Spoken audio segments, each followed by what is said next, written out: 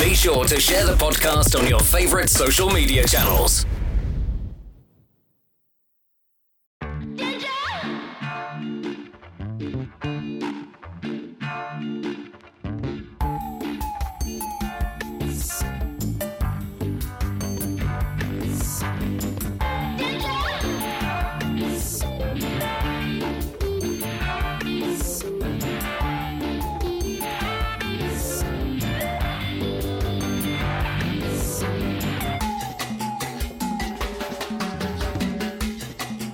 That it is celebrated all too much or the way it used to be, but I'm a Giants fan. I've been since I was a little kid.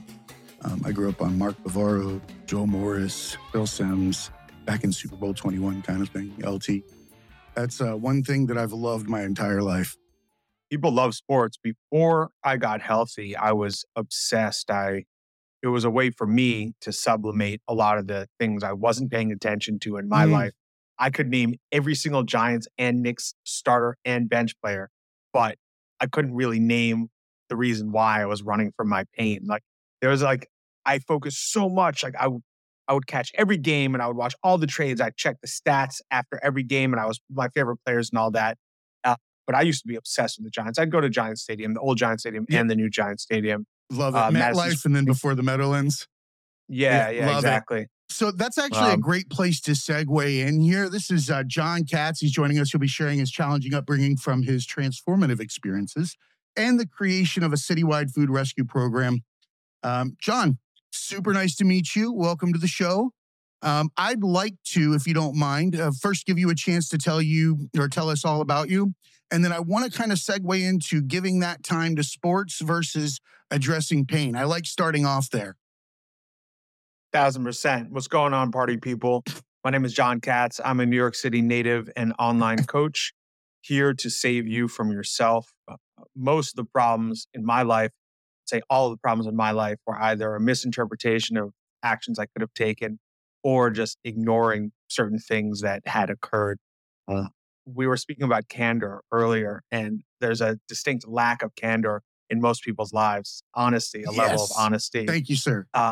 Yeah, it takes it takes about 10 seconds for me to see where people are lacking and what their pain is coming from, what actions they've taken to put themselves in a state of pain. But for me, I was running from my pain for a very, very long time. We can get into my coaching philosophy later, but essentially, I had taken 20 years of poor decisions basically around consumption, food, drugs, alcohol, the consumption of time with other people, sleeping around and whatnot. And after 20 years of that, man, I was in a dark place. And finally, this is how low level I was. It took me 2 decades of poor decisions to realize that it was my decisions that were making me feel bad. This was a couple of years ago.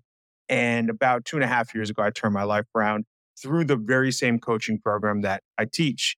One of just making better decisions, creating positive habits on the other side of our weak ones, and just showing up for ourselves and the people that rely on us.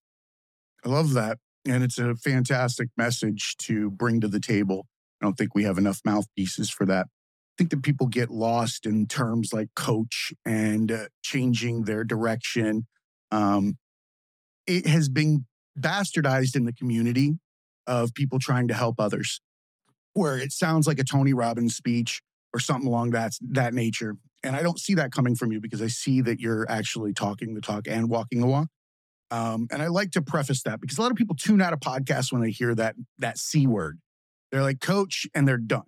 They don't want to hear any further because at that point they're being told they're not who they are, or they have to be led to where they're going to be, or in some kind of position. People are weird like that. But at the same time, the fact of the matter is you have real world experience. You've walked through all of these different masks that we wear to supplement who we are.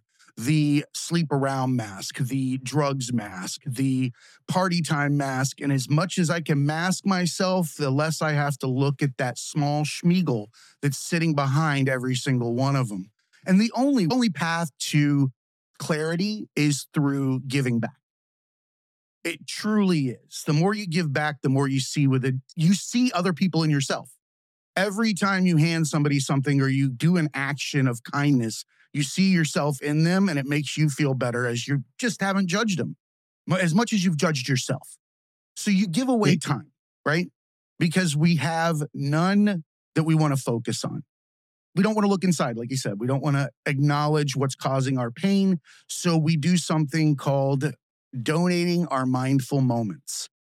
Rather than curate our own shit, we'll let somebody else curate it for us and consume it and allow that to become who we are versus curating our own story and putting that out. That's why the onus is on creators like yourself, Gary, me, and anybody else putting out content, that it be something that furthers humanity, that it does something good, because we recognize through discernment, right? Like you said, it takes about 10 seconds to recognize where somebody's problems are. Comes from a struggled background. Struggled backgrounds give you the ability to micro-read people's issues and what their aggressions or changes are within any moment, because you've lived through those moments yourself. May even have been the aggressor. You never know, depending on the situation that we sit in. At the end of the day, though, as creators, the onus is on us to create meaningful content. And I see that coming from you. And I want everybody to hear that so that when they start consuming this, they know that you've walked the walk. I had to. I mean, the level of fraudulence that would be, and that is a big issue, is that people are often speaking on things they haven't done yet. But I had to both be in the pit of depression and the horrible, I often refer to it as a boot on my throat. I would wake up, a boot on my throat. That was the feeling of anxiety. I had to go through that, being extremely overweight, in order to now speak on what it's like to have a process that absolves me of my anxiety and depression, to have a process that has allowed me to shed upwards of 40 pounds of body fat, to have all of these processes. The unhealthy person speaking on being unhealthy doesn't really hit. The healthy person that speaks, has always been healthy, that only speaks on being healthy, it doesn't really hit. But the healthy person that has been through the unhealthy time and mindset, speaking on that, that's actually what affected me. I was able to start living this life after, engaging with people that had walked through the pit of depression, anxiety, suicidal ideation, being overweight, heavy resentments against family, and have moved through that. Those are the folks that I want to listen to. I don't really care. First of all, I don't really buy anyone's story that they feel that they're living some happy-go-lucky existence and everything's been perfect. I don't buy that. But if one wants to present that image to me, I'm simply going to disregard it. I'm going to ignore it because that isn't my path, and I don't think it's anyone's path. Ignore it. Because when a bullet doesn't have a target, it will go away. It continues to travel. It doesn't stop until it hits whatever destination somewhere else, right? So when people throw out these masks, when they're trying to, I call them convincers. When people are there to convince you of something, you have to understand that that is their platform that they've created. That is their persona. They live it. And you have to allow that to step to the side and look at it for face value. Because when someone's bringing a fucking highly decorated, like witch doctor tribal mask of what they're trying to sell you, and that's their persona, 99% of the time, it's a shit show behind that mask. Because the harder somebody's trying to sell you something, the worse off they're probably in on the inside, and they probably don't believe in what they're actually selling. Yeah, the number of people in New York that you're describing with their masks on at all time is staggering. The circles I travel in professionally, my most recent employment outside of coaching and project management, and not the one I'm engaged in now, was for a multinational, multi-billion-dollar tech company. So I was around very well-paid, highly educated tech workers, and these people were not there. The entire thing was a sham. The organization was a sham, and essentially what we were hired to do was to play act working. We were supposed to play act these roles in the company, so then the company could play act a particular role in the marketplace. It was an absolute facade. It was beyond facade. It was half facade, half satire. But everyone knew that all I have to do is perform this role. I'd receive a paycheck, and they were okay with that. It tied me up in knots. I couldn't believe that hundreds of people, thousands of people across the world were willing to play act this role in order to get what they thought they wanted. And this to me was a perfect metaphor for society at large. We've normalized certain behaviors around pretending, around wearing a mask, around using substances, around doing all the bullshit that takes us away from ourselves, because that's what everybody else expects. So everyone in the tech world everyone knows that almost every company is full of shit. Look at Elizabeth Holmes and Theranos. She just reported to prison. Uber obviously had massive issues. WeWork, a lot of the biggest names, Amazon, Google, you can go on and on and on. Every one of these large tech companies is at least to some degree a fraud. It's just very levels of fraud. For every 100 startups, 99, let's say, are not going to turn a profit. One might. And this is complete fraudulent, but that's what's baked into the marketplace. And to me, it's a perfect metaphor, especially in a city like New York, where it's extremely moneyed, of just the level of lies that people are expected to engage in because everybody else is. And so we have this self-supporting pattern of lying to ourselves, lying to the group. It's a lie net. It's a lie net. It all requires everybody else to maintain the lie and maintain their position in order for it to continue to work. Just like yourself, I understand that world to a degree. I was a solution architect and a consultant for two of the largest consulting firms in the world, and I worked out in East Asia, and I did operations here in the U.S., and I can tell you, I've never mentioned companies or anything like that, but it was some of the darkest times in my life and the highest paid at the same time. It did not matter how much money you put in my pocket. Every single night when I saw the lives that were being impacted by our decisions and the way that people were treated across the board, peers that were in other countries that were being discriminated against just based on their location and talked about differently in the same room. It's fucking awful. And it did. It tore me apart at night. It led me to, drinking and, being in a depression and suicidal ideations, all those things, right? And I think that it's good to say this out loud because it is real. Everybody that is in these situations that are joined hands in that net to maintain that fucking facade, right? Every single one of them is stretched to all fucking back.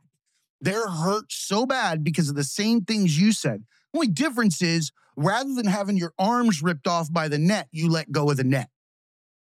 Yes, yeah, absolutely. Now, my struggles, just to be clear, folks listening, my struggles for mental health predated my hiring at this company. I was in a very, very low position in life. I was not making any money before I started living the way I live now. I had real serious issues. And after I changed my life, I was elevated to a higher economic point.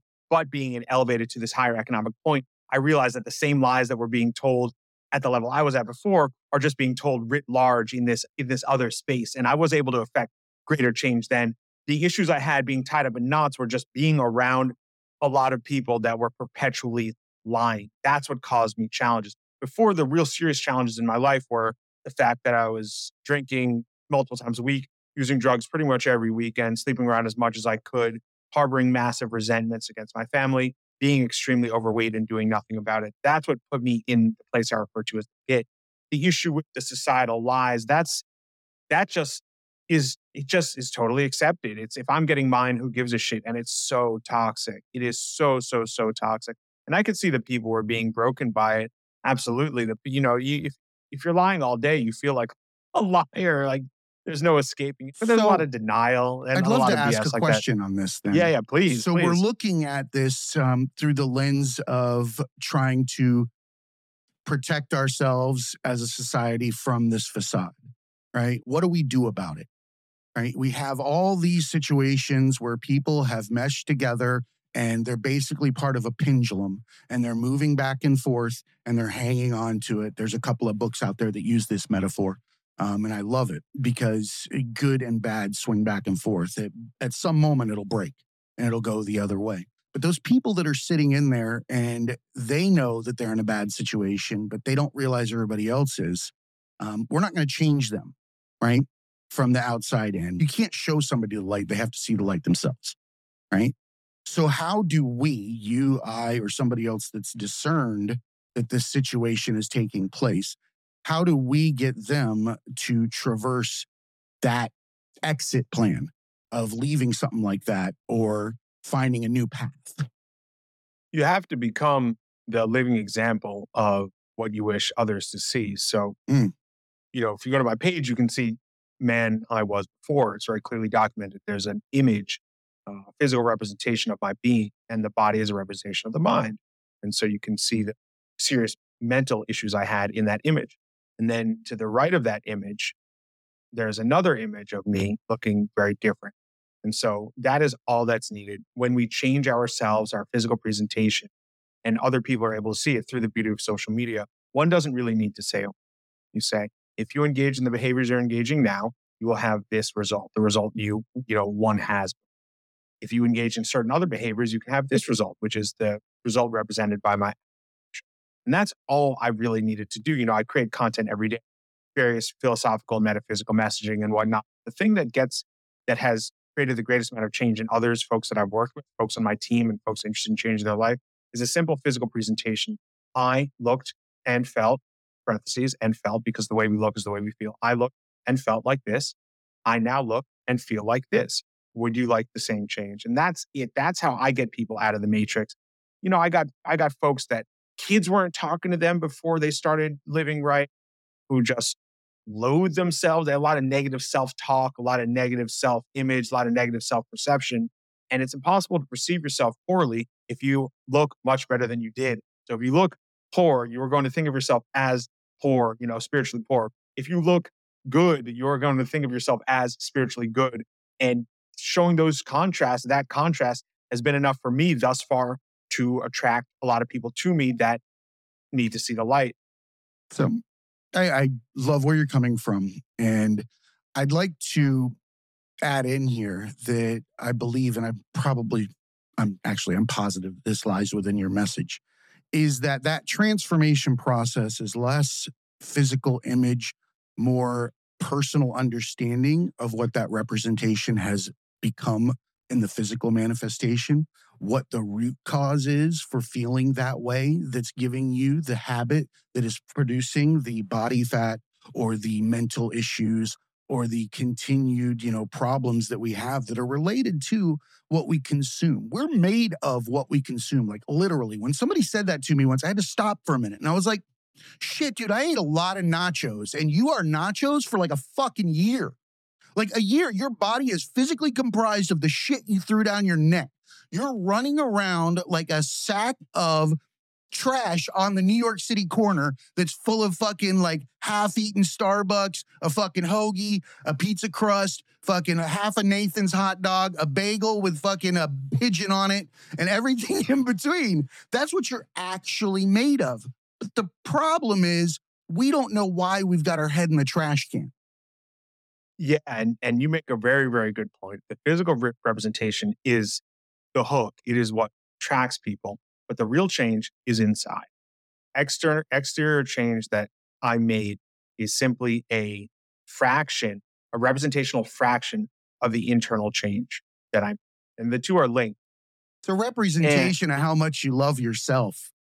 Oh, people 100%. Will only love you and follow you if you love and follow your own passions and self.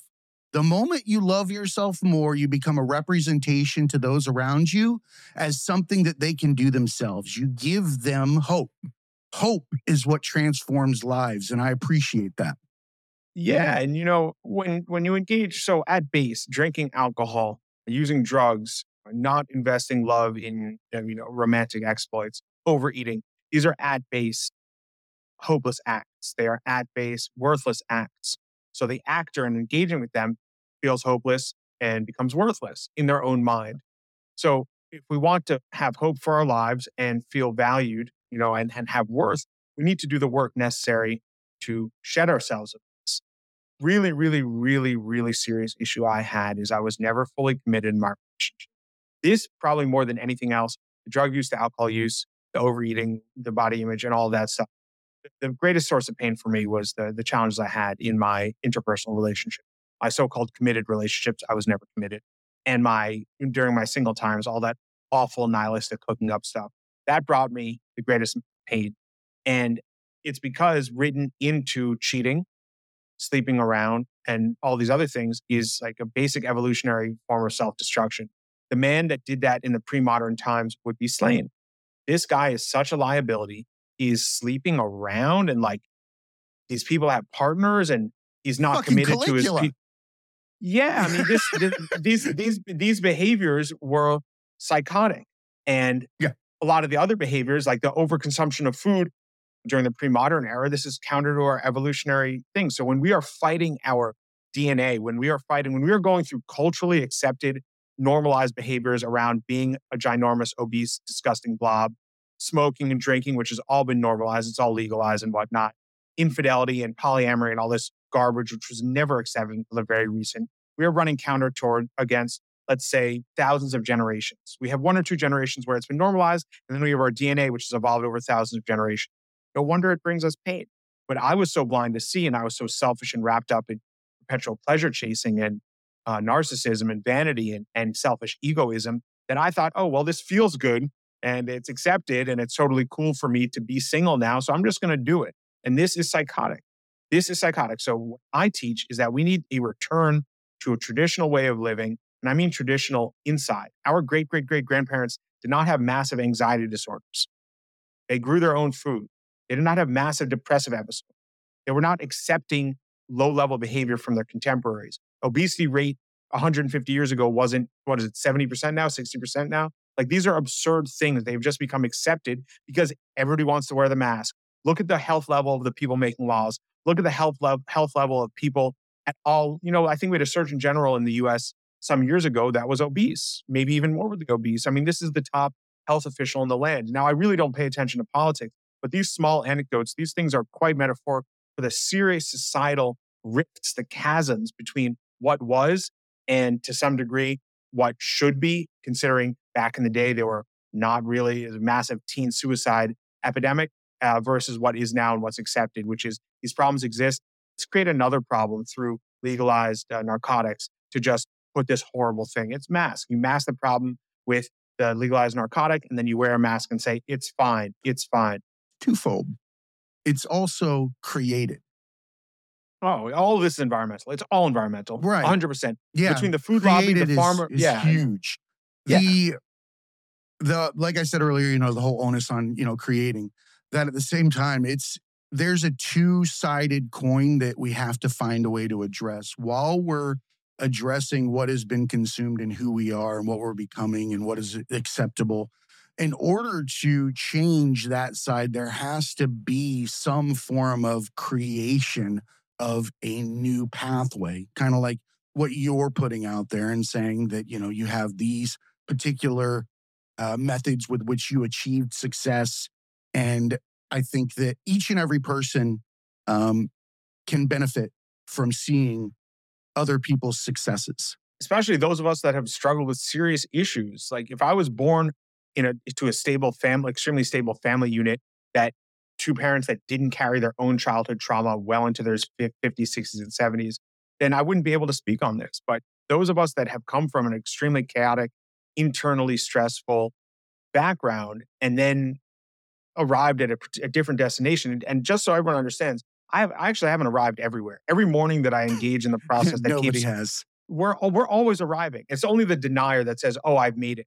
I make it every morning. So I have a very strict morning process. This is a mandatory 4 a.m. wake up that I have not missed in years. This is daily physical exercise that I have not missed in years. I actually train twice a day most days, and intentional nutrition that I have not missed in years. So that's what allows me to arrive, but we're constantly arriving. And those of us that have come from a place of darkness and are constantly arriving at a place of light, these are the folks that are able to transmit the change. And the message is universal. I mean, there are always folks in the human bands and groups that provided a holistic spiritual wellness message. This is the shaman or the elder or the wise person or the creative person or all of these people. And these positions have largely been eliminated from society. Religion is an ever diminishing force. And the role of spirituality, lived spirituality in the day-to-day existence, by and large, especially in a place like New York, and I'm just going to guess other big cities around the world, is also diminishing. So where do we find this? People turn towards things like Burning Man, these alternative religions, the worship of the sex drive. This is an alternative religion. The overuse of drugs and hallucinogens to create some sort of spiritual pathway, whereas the hallucinogens just bring out natural chemicals that would be that are in your heart and soul and brainstem anyway. Like this is absolute chaos. This is pure chaos, and you called it. This is created. There's a pharmacological lobby. There is a food lobby. There are medical lobbies and various lobbies that profit billions and billions of dollars off of the human suffering, individualized human suffering. And this is what I'm here to fight. I refuse to. I will not take their drugs. I will not use their dating apps. I will not drink their alcohol. I will not eat their food. I will not do it. That's a very tough platform to maintain in this day and age. 100%. I would also like to mention that the human mind is enduring a lot more than it ever has.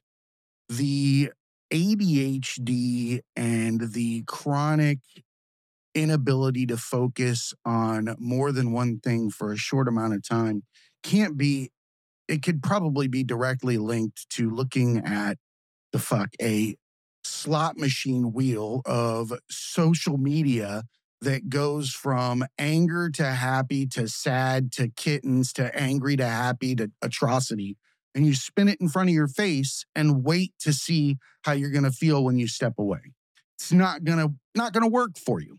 So it's a emotional consumption as well that people have taken on that is allowing them to also become complacent with all of the different sects of society that have the struggles that you're describing and making them commonplace. If you show me a person that is in these struggles over and over on my phone, eventually I'm just going to assume that they're commonplace and that there's nothing I can do about them.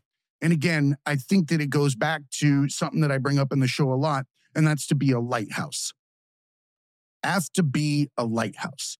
You will never change someone else. They will change themselves through the vision that they get in what you're doing for yourself. You can lay a path, you can put out stones, you can do everything you want, but they've got to find the light, find the path, make it, forge it, get there, and then build their own methods based on what they learned from the person that's giving them that new manual that they used to help them find insight to their lenses, because everybody wears prescription lenses that are based on the experiences that they get over time or that they go through. Each one gives you a 0.5, a 0.6, something like that. And you collect those. You can't see what I see. We swap glasses. I look like I've got a giant head. You look like you've got a pinhead, right? That's how that works. We'll never see the same. But if you tell me about how you got to where you are, and I feel that you believe in yourself, and I see you putting in the time, and I see you loving yourself every day, well, I'm going to stand next to you, and I'm going to start doing the same toe touches and the same jogging in place, or I'm going to go and I'm going to pick up stuff at the store next to you, and I'm going to say, you know what, this guy's happy. Because honestly, that's what it all comes down to. Doesn't matter what you look like. It matters how much you love yourself. The way you look comes with it. It comes with that. I think beautiful people are people that love themselves, and we don't even realize how they look anymore. You can look into someone's face that loves themselves, and you will adore them. Somebody that's being authentic, you will adore them. I want to give Gary a chance to talk, if you don't mind. We've been kind of leaving him in the wayside, and I love the background that he has, and he's always got a different perspective. Yeah, well, I had one question. Was there like a day or a certain time when you decided this is it? I'm going to take this left turn. Was it something that happened, or what made you decide, hey, I'm giving up the drugs, the alcohol, the food, the womanizing, and that kind of thing? And what made you say, okay, I'm going to go this other way? Was it a hard left, or did you ease your way going, towards this different lifestyle? I decided not to be a low-level bitch anymore. I mean, I was considering killing myself, which is the most selfish act a man can do. I had driven myself to death's door January 19th, 2021, or I had been seriously considering killing myself for some time. And I thought about how much of a loser behavior that is. To take myself away from my family and to take myself away from the world is just the ultimate act of cowardice. And that's when I decided that, hey, maybe my life is worth living. Maybe I don't need to be overweight forever. Maybe I don't need to blame everyone for my problems forever. Maybe I can change. And I haven't looked back since. And that's the key. is, my ego is so high. This is the thing that holds everyone back, is that we all see who you are.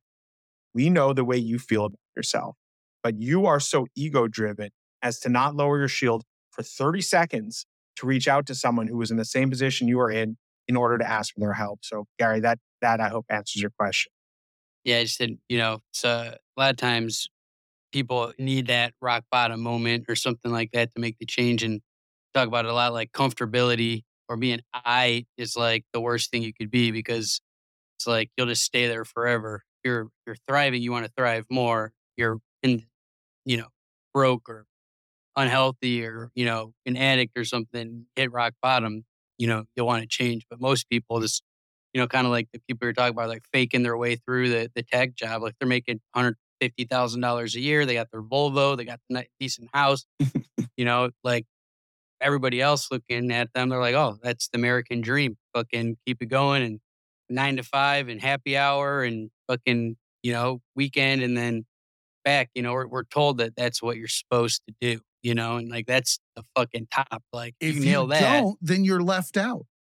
yeah, like that's the American dream. Literally, is like sit there, look forward, go to school, 4 years of college, regurgitate everything they teach you, starter kit, fucking job at H&R Block or whatever the fuck, and then you move your way up and get that first mortgage, and then get close to paying that off at your second mortgage, and now and got 2 kids and fucking $200,000-$300,000 in debt, still trying to pay off college, and you're like, yeah, you're fucking nailing it, and that's a fucking nightmare to me. But that's kind of what they pump up and tell you, and then probably start using all the different types of shit to deal with that every day, and then it's a it's a tough thing because that's what is jammed into your fucking brain since elementary school. Really, that's like the path that they tell you have to be on.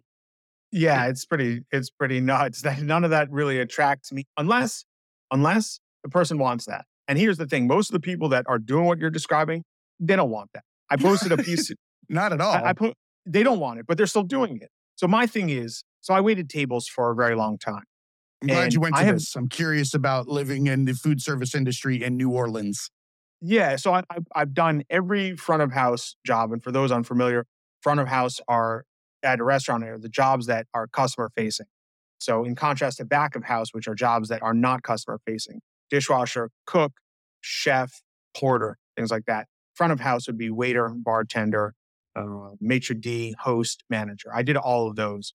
And never in a million years will I ever knock the person doing that. However, I didn't want to. So I was doing something often on and off for about 10 years. I was in the service industry on and off for a decade. I never, ever wanted to do it because I didn't mind. It wasn't my passion. I wasn't interested in doing it, but I had to pay my rent, and I had limited myself to believe that I could only do what I had to, not what I wanted to, not what I was passionate about. And this is the issue. If someone, Gary, is walking the path they're describing and said, I've always wanted to work at a tech firm. I've always wanted to own a Volvo. I've always wanted to, I didn't grow up with much money, so I'm cool taking out a mortgage. I always wanted to do this. And they did it. My hat would be off. You actually are doing what you want to do, and you're my age. That's unreal. But the people doing that, people waiting tables, including your boy, I didn't want to do that.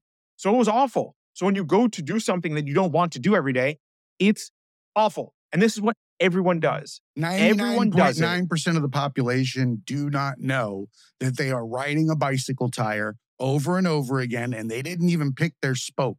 They're just swinging and swinging and swinging and swinging, and they have no idea that it's even happening. Someone even chose where they're at, gave them their assignment through implicit biases or judgments or shame or guilt or whatever was taught to them growing up, right?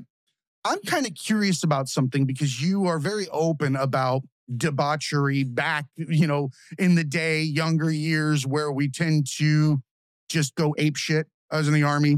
I understand what you're talking about. It's a lifestyle. It's a party. It's clubs. It's Tuesday. This is the night we go here. It's Friday. It's the night we go here.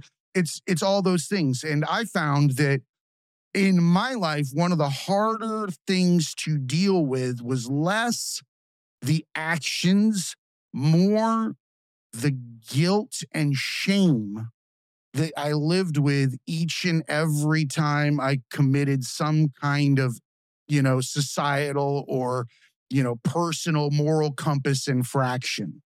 I think that there's a form of PTSD that exists in that. And I think that people don't give themselves a break in that regard. And I'm curious to see how someone like yourself made amends with yourself in order to make change. Yeah, what you're describing is the accrual of karmic debt. When we take acts that are against the call of our conscience, which is a universal thing that links all humans, then we accrue karmic debt and we pay for it in time, in pain, spiritual pain, and in not getting the future we desire because we got the short term bullshit that we wanted at the moment.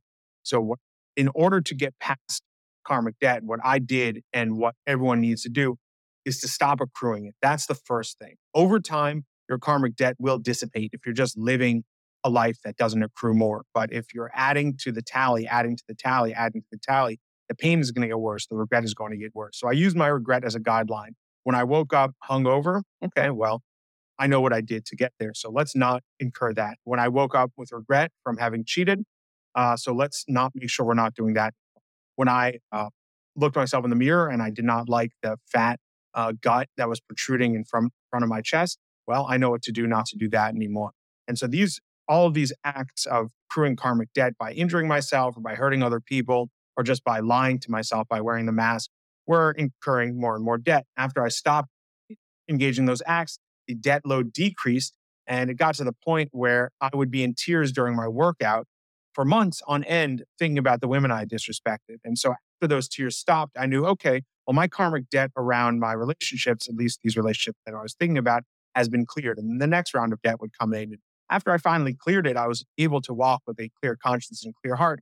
And then I was able to externalize it. So I did all of this internal work on the damage I'd done to myself and others. And then having fully healed, I can now speak on it. The person that's fucking their life up at the club, at the buffet, he can't speak on it. And if he speaks on it, it's like, dude, weren't you, you are not healthy. Yeah, Like, don't give me health advice with nacho cheese on your shirt. Yeah, please don't talk about please don't talk about being in shape ever. And please don't talk about healthy relationships when we're at the club last week.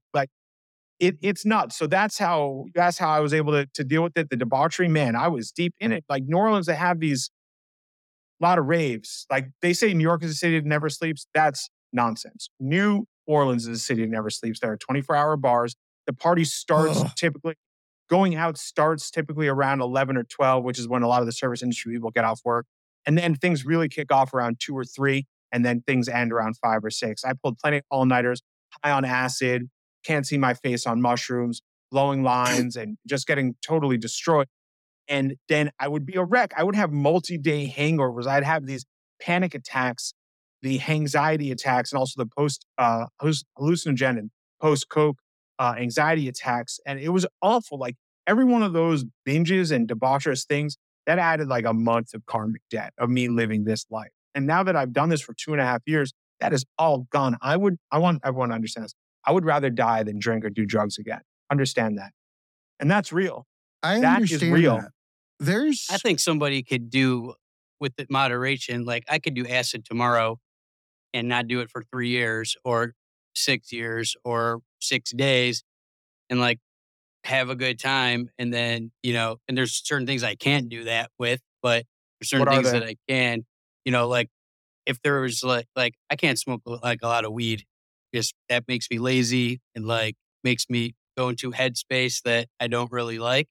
I'm not a good drinker. I feel like dog shit for 3 or 4 days after I drink too much. Just don't really like it. But I could eat some mushrooms and have a good time and, paint and draw and hang out with a couple friends and then just be fine after that. And then not do it for another year or two. The situation was just there where it seemed like it would be a good thing, and I could, I think that there's moderation in a lot of things. Me personally, I know where I don't want to go and I know where I can go every now and then. If, there's a DJ I really like and he was playing at a rave and I went with some friends, stayed out all night, probably won't do that again for 6 months, but I can do that, and I think it's doesn't have to be all or nothing depending on the person. I don't really drink very much, but I could go have some drinks with some friends in the right environment, I might be dragging a little the next day. My 20s, I would get shit at housed, and that might last 3 days. And, that's not what I want to do. I don't remember my But 20s. yeah, but I think I think with the karmic debt and stuff, like I could go do stuff like that and not do anybody wrong or dirty or do anything that I feel like has hurt anybody else, and I think there were times and, situations where that wasn't the case and I got drunk and fucking fought somebody or, screwed around with, girls that I probably shouldn't have or whatever. But there's are those times. But, these days I could go and, it's not like I do that very often. Can't remember the last time really I did, but, like I could do it, the shrooms I'll eat, I think they're from, the earth and they're natural. You can eat a few and have a good time, once or twice a year. Like, I think that's something that each person could do. The synthetic shit, I'm not trying to go with anything man-made or lab-made or pharmaceutical made because who the fuck knows what's in that. But if it's something that's natural, like, I don't know. I think each person can make that decision. I hear you. Intent. I think intent is something that we have to put in front of this. When chosen, these items are chosen, they're not always used for nefarious intentions, right? Just like pharmacologically, there are drugs that exist for me and for others that I know of. There was an explanation of this to me. We're not bagging on you, by the way. We just like to give people a lot of different options within their journey. And for myself, I have a issue with alcohol. It will wreck me in a second. It is not anything I can physically consume. Don't care what anybody else consumes. However, me, it's a fucking hard no. I can't do it. But I do know that, psilocybin is used for people that I know in the military with PTSD, and there are times where there are opportunities to create moments of clarity to allow you to address the issues within yourself if properly addressed with the right intention going into it, right?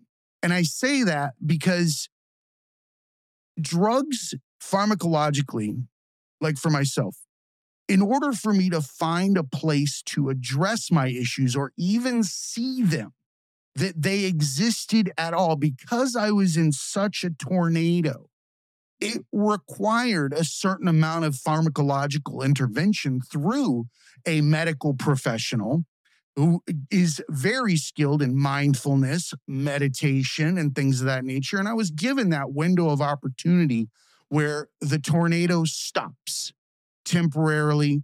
I get my psychological, therapies in place. I start to address my personal issues. I sit on my ass, and I've meditated for 4 years. I haven't missed a single day. It is something that I will preach to anybody and everybody, just like you exercise to wring out your karmic debt. I sit on my ass and allow it to come out of the top of my head for about 20 minutes to an hour every morning. That's why you always wear a hat. Just in I case do wear more a hat leaks because out. my karmic debt is real dirty. It hangs out like a Play-Doh thing. It is. And one of the reasons I like doing podcasts is because I get to meet folks. I don't expect 1,000%. If I expected 1,000% alignment from everyone I spoke with, I'd throw myself out. Yeah, that's absurd. But my philosophy is very different from what you two are describing. My philosophy. You.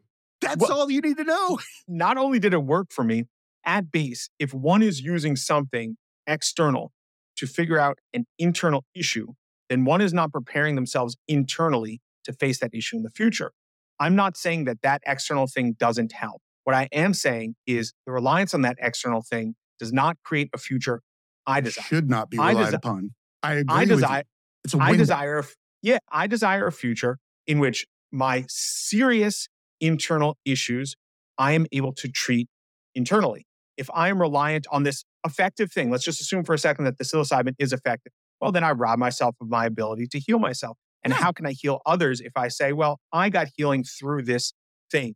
And Gary, when you speak of, you can do this and be okay every 6 months, 6 weeks, whatever it is, that makes perfect sense. And you use the M word, which I hear quite a lot, moderation. People also say balance, taking days off and using the weekend and doing things like that. And this is what vast majority of people do. But I am after extreme results. I don't really want moderate input. So I don't want moderate output for my life. So I'm not going to do moderate input. I'm not going to treat drugs or alcohol or anything with moderation. I'm going to be extreme because I desire extreme results. When I was fat, I desired a six pack. The six pack in contemporary, there are far fewer millionaires than there are people with six packs. And yet everybody wants to be a millionaire. I wanted a six pack and I got one. And I didn't get one by doing the moderate thing, the balanced thing. I got one by doing the extreme thing. I was extremely disciplined for many months. I was extremely serious about my food and all of that. And so I hear you. And most people will say, I can do this, I can do that. One thing I hear all the time is drinking isn't that bad. I just have a couple drinks with my friends. I hate alcohol.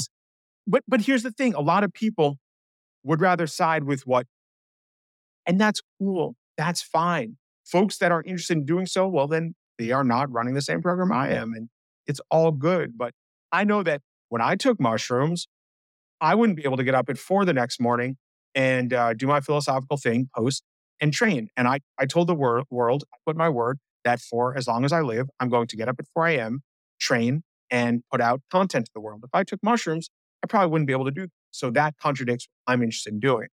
But that's okay. Of course, absolutely. Everybody has their path. We're all on a different journey. We're all going to be at different crossroads. We're all going to require different forms of awakening to ourselves and discernment. Just like you required hitting the ground. That's how a seed grows, right? Has to hit the dirt. Other people might be lucky enough to be able to pull a parachute right before they hit, but they still need it. That's their bottom. Just like you said, those inputs that people get as a child that develops them, who they are, all those things, that's something that compounds that you have to address. And they're not always going to be equal to everybody else. So trauma is not the same for scenario A as it is for scenario B. If I'm raised with some decent inputs, it's going to fucking shock the shit out of me when I see my mom punched, right? But if I've been around it every single day, I might walk out the door as a kid and go, motherfucker does this shit all the time. Is that what you went through? Of course, everybody went through shit like this in some way, shape, or form. I mean, did you see your mom getting struck? I've seen those kinds of things. Absolutely. Holy I shit. grew up with drugs. I grew up in a field without a front door. It was in a very, very rural area called Okeechobee, Florida. It sucked ass. I had a skunk in my wall for a fucking month every night that crawled in there. We shopped at the Denton bin. It sucks. Took me a long time to realize that it didn't fucking matter. None of that made any difference in who I am, except for the things that I chose as my reality and my persona. I would take that going forward and act to the mask. And the problem when you grow up in a traumatic household is there's probably a good chance that you have a fractured mask. You got a sack of them early because they kept you from getting swatted. They kept you from getting bullied. They kept you from so you had a personality for every fucking thing, and you ran out into the world and you fucking hit every job, every career. Woo-hoo! You're a fucking hero because you are never going to want to look back at that kid that's carrying all those masks and all those personalities. And either you hit somebody drunk driving, or you come to the realization that you've been fucking running up against the wall, or you have a mental breakdown and find yourself in a straitjacket, or whatever it is, whatever your aha moment is, then you look back and you go, oh, fuck. You mean these are all a choice? Every single one of them. That's it. One thing about the cosmos, existence, reality is a fucking joke. If everybody realized that their reality was a choice, they'd fucking shit themselves. Isn't that amazing? Is that we have a certain number of choices every day, yet what people want to do is to try to exert control over things they have no control over. Like people's obsession with politics, professions out that they're not involved in, the athletic achievements of others, they won't involve them. Like I used to be, like I said before, we can go back to the sports thing. I didn't care to meet any of my neighbors. I didn't really care to be around my family, but I could name every starter and bench player on New York City's professional teams. I couldn't do a single pull-up when I started. I couldn't do 5 burpees. Like this is the level of delusion I was at. I invested so little time in myself and the choices, and I love that. That was a great breakdown of mindset. We are not in control of most things in our life. We are in control of a few number of things, primarily the choices we make every day. That's the craziest mindset unlock I've been able to discover on this. Through choosing differently every day, I realize that's all we have control over. We have control over like three things. The time we wake up, what we eat, and if we choose to work out. Those are literally the 3 things that everyone, from the richest man from Jeff Bezos to the person in maximum security penitentiary, they have control over those 3 things. And that's all essentially we have control over. Dude, I lost my house in an apartment fire. My apartment burned less than a year, August 1st of last year. I saw that. That's a very traumatic event. It also can put some fucking perspective on material shit too.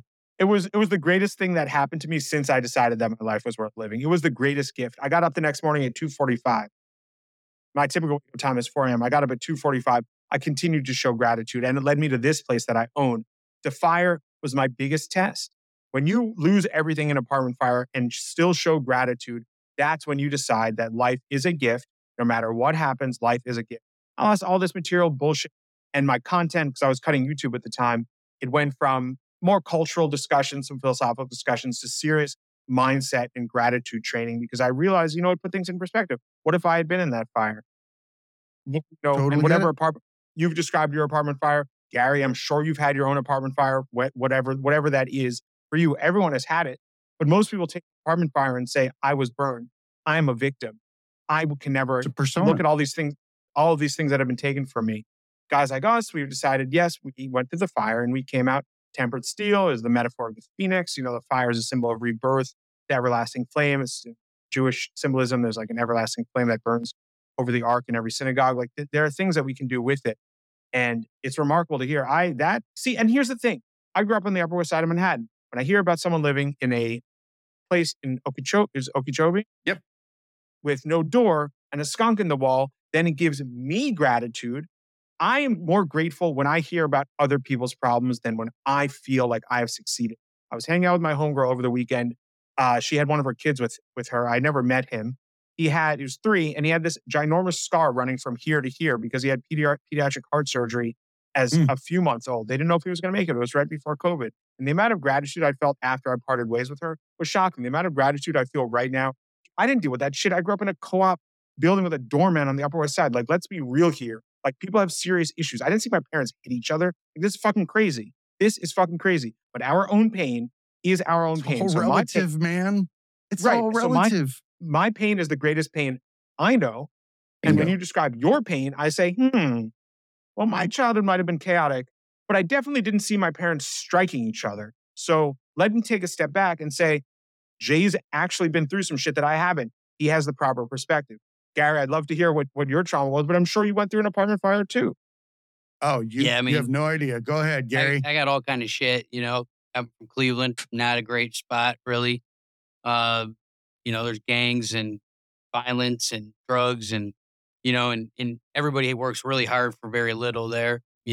People, factory jobs, or it's very blue collar. If you have a job, you just kill yourself till the factory shuts down and then you're fucked, or till you get laid off or a robot takes your job or whatever. And people just grind. It's minus 10 degrees in the fucking winter and it's murder in the summer. It's like, there's a lot of shit there, but I grew up in, broken home like most, but my mom worked 3 jobs, but she was always there.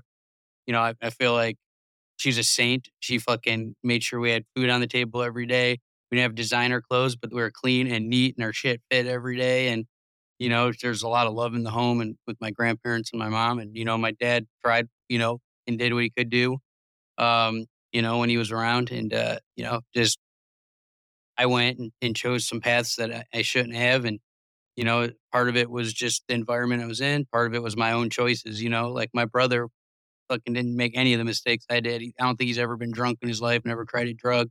Went to college right off the bat, full ride, all that kind of shit. I mean, I didn't let him go outside at all for a lot of years, but, I made a lot of my own problems in the environment, getting involved with gangs and shit like that growing up. But, I think that, that stuff made me into the person that I am. And, a lot of people didn't have to deal with much growing up. And then I see them have issues once they're older and they have no fucking idea how to deal with anything. And, when I got to college, uh, it was very hard for me to get in. And there was not very many people like me here or, at school. And there's people that the littlest thing would just fucking wreck them, and I'd be like, man, you got a fucking D on your paper. Like you're fucking, they don't put that so on your low. diploma. Roll on. That's so low level. The grade grubbing and shit is so low level. But I think what links all three of us, and I'm going to go on a limb and say every single person watching this, perhaps every single person in the developed world, is the family stuff. We learn the pain through behaviors modeled by the people we are around. We're born on a roller coaster.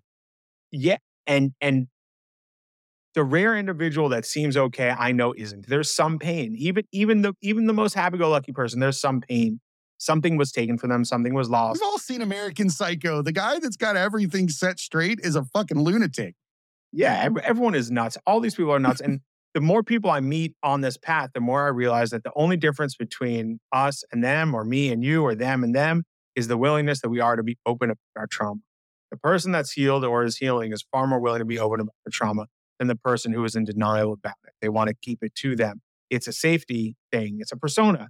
It is comfortable. It's almost reassuring. Not almost. It's reassuring. A lot of people have this pained individual thing, and I speak about this openly, that I honestly thought that my personality was based on my trauma, and that's what defined. And now it does define me, but it defines me in the other way. I'm defined in opposition to it, whereas the pained individual, the unhealed or unhealing individual, is defined in concert, in parallel with. And it's nuts. It is nuts for me to be around people that are in such denial about what has happened and what is happening. It is nutty. And that's the beauty of content, because we can put messages out there, and whoever it resonates with, well, it resonates with, and everyone else, it just crashes over them like a wave. And that's all good. You remember There's how many billion? Yeah, go ahead. No, you remember watching a parade back in the day, and they used to fucking grab handfuls of shitty candy and throw them out, right? To me, I consider this the opportunity to use keys and throw them out. Whoever picks them up is none of my business. How they use them, none of my business. But all it takes is the right person to pick up the right key at the right time, then they can use it on their own. In the meantime, as long as I keep throwing keys from the parade and just moving on my way, staying on the route, it's going to work itself out. Give people What kind keys. of assholes whipping keys at fucking I do kids like at a the parade, idea of though? fucking thinking I'm doing a good thing, but actually blinding just people. fucking peppering kids with Get a fucking key metal gun, objects. like a t-shirt gun. Yeah, like I'll take a Werther's original over a key to the eye, personally. We need to change it to Werther's Originals. I like keys, though, just because it opens up something. That's pretty funny. Yeah, opens up your eyeball when you get hit with one. Psycho throwing them at you. So, John, I appreciate you coming on and sharing your message. I think that you are a lighthouse. I think that you've set really good example for people to follow. I like that you're an open book.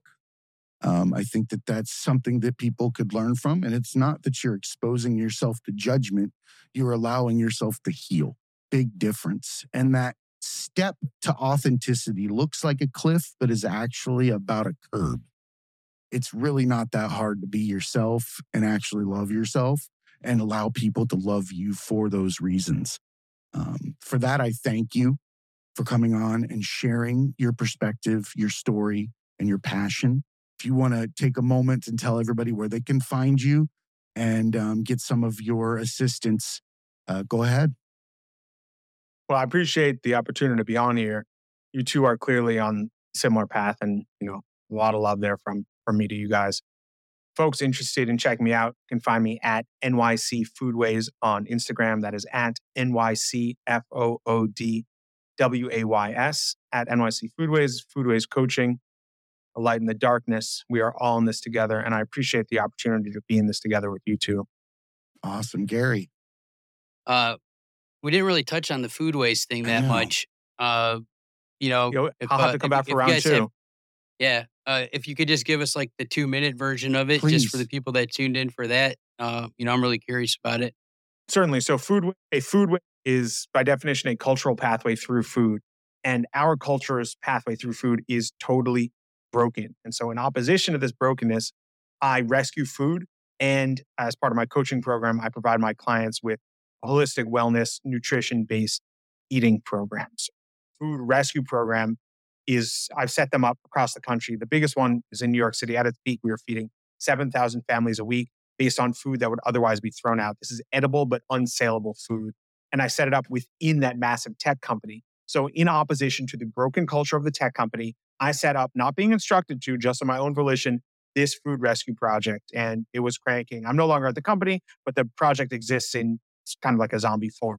That's like the macro foodways project. New York City itself has a lot of foodways, being a city of immigrants. There's food cultural pathways through food from all over the world. And then on my program, all of my clients have a messed up relationship with food, as I did. And I had to create a new way of engaging with food as nutrition, as self-love, as self-care, as intentional way of living in order to create a new food culture for myself, a food culture based on eating what I need to, not always eating what I want to. And it's whole fruits and vegetables, lean animal protein, and condiments like soy sauce and salsa, which are essentially the two most widely consumed condiments in the world. If you think about it, what two condiments do the greatest number of people eat? Salsa, which just means sauce in Spanish, and soy sauce, which is eaten maybe 3 or 4 billion people around the world. So instead of loading up on ranch dressing and all this gnarly shit that's going to make you ill, I hate ranch dressing. It's yeah, just me too. The Foodways coaching program is predicated upon healing your broken relationship with food by returning to a more traditional method of eating. We eat lean animal protein. If you're a vegan or vegetarian, then you eat soy protein and tofu, seitan, tempeh. If you are a carnivore or an omnivore like me, you eat lean animal protein like turkey, chicken breast, occasionally chicken thighs, tilapia, cod, tuna, the list goes on, lean ground beef.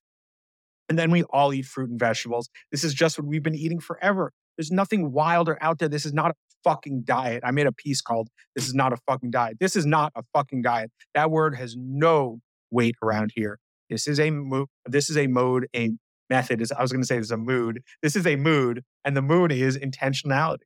It's intentionality. Our forebears were not the buffet. They were eating the crops they grew. They were foraging for fruit, and they were hunting game, typically small game. That's all this is. It's a way of eating normally, eating a normal amount of food that people in parts of the world that the U.S. does not have good relations with would kill to eat. And that's the Foodways coaching program. Much appreciated. I seem to be having some technical difficulties here at the end. Not sure what's going on. So before we waste too much time with or lose any information, I think that's a perfect place to wrap up. I appreciate it, guys. I do have audio background recording, so it's not bad. I have we record a separate track as well outside of Riverside. In fact, I don't even really use their tracks except for your audio. Other than Your that, face is frozen. Yeah, but you can hear me though, correct? Coming in beautiful. Yeah, that's all that matters. We can all hear each other. You're doing this a really really like cool smug pointing. look on your face, just like frozen. Yeah, I look stern. You look like you're selling something, and Gary looks like he's going to punch somebody. What are you saying about Jewish people? This is kind of a fucked up note. Oh, you're Jewish? I think so. I think I might be. Guys, this has been awesome. You guys rock. I'm very, very pleased. I've done a lot of these and I've always enjoyed them. And this is one of the more professionally done on the slick audio and video and whatnot. So it's clear you two are on point, and it's very, very awesome to connect with you two in this space. I appreciate that. We care about what we're doing. I'm very passionate about giving back and allowing people to heal together. So, and it starts with people like yourself. We're just giving you a platform to put out what it is that everybody needs to hear. But thank you very much. I genuinely appreciate that. And likewise. Right on. Well, much love from New York City. Right on, brother. We'll see you soon. Hope so. All right. I love New York. I want to go back. That was a TV show. Hit me up. My door is always open. We'll crank some burpees in the park, get some good, positive energy, check out some museums, make something happen. Katz Delicatessen, I ate there last time I was in New York. We stayed on the Lower East Side, and I'm like, you probably don't have any use for that place now. Oh, man. How do you pass Ferraras in Little Italy? It's mindset training, baby. All of this is mindset training. I live in the greatest food city, arguably the greatest food city in the world. It's all mindset training. So, I can have dessert every once in a while, but no, I don't eat a Katz. That's where I go every time I hit New York. I'm right there. Ferraris is great. Yeah, there's tons of good food. Yeah, guys, hit me up. I'd love to do this again, or if you two are ever in New York, I'll be around. Absolutely. Appreciate you.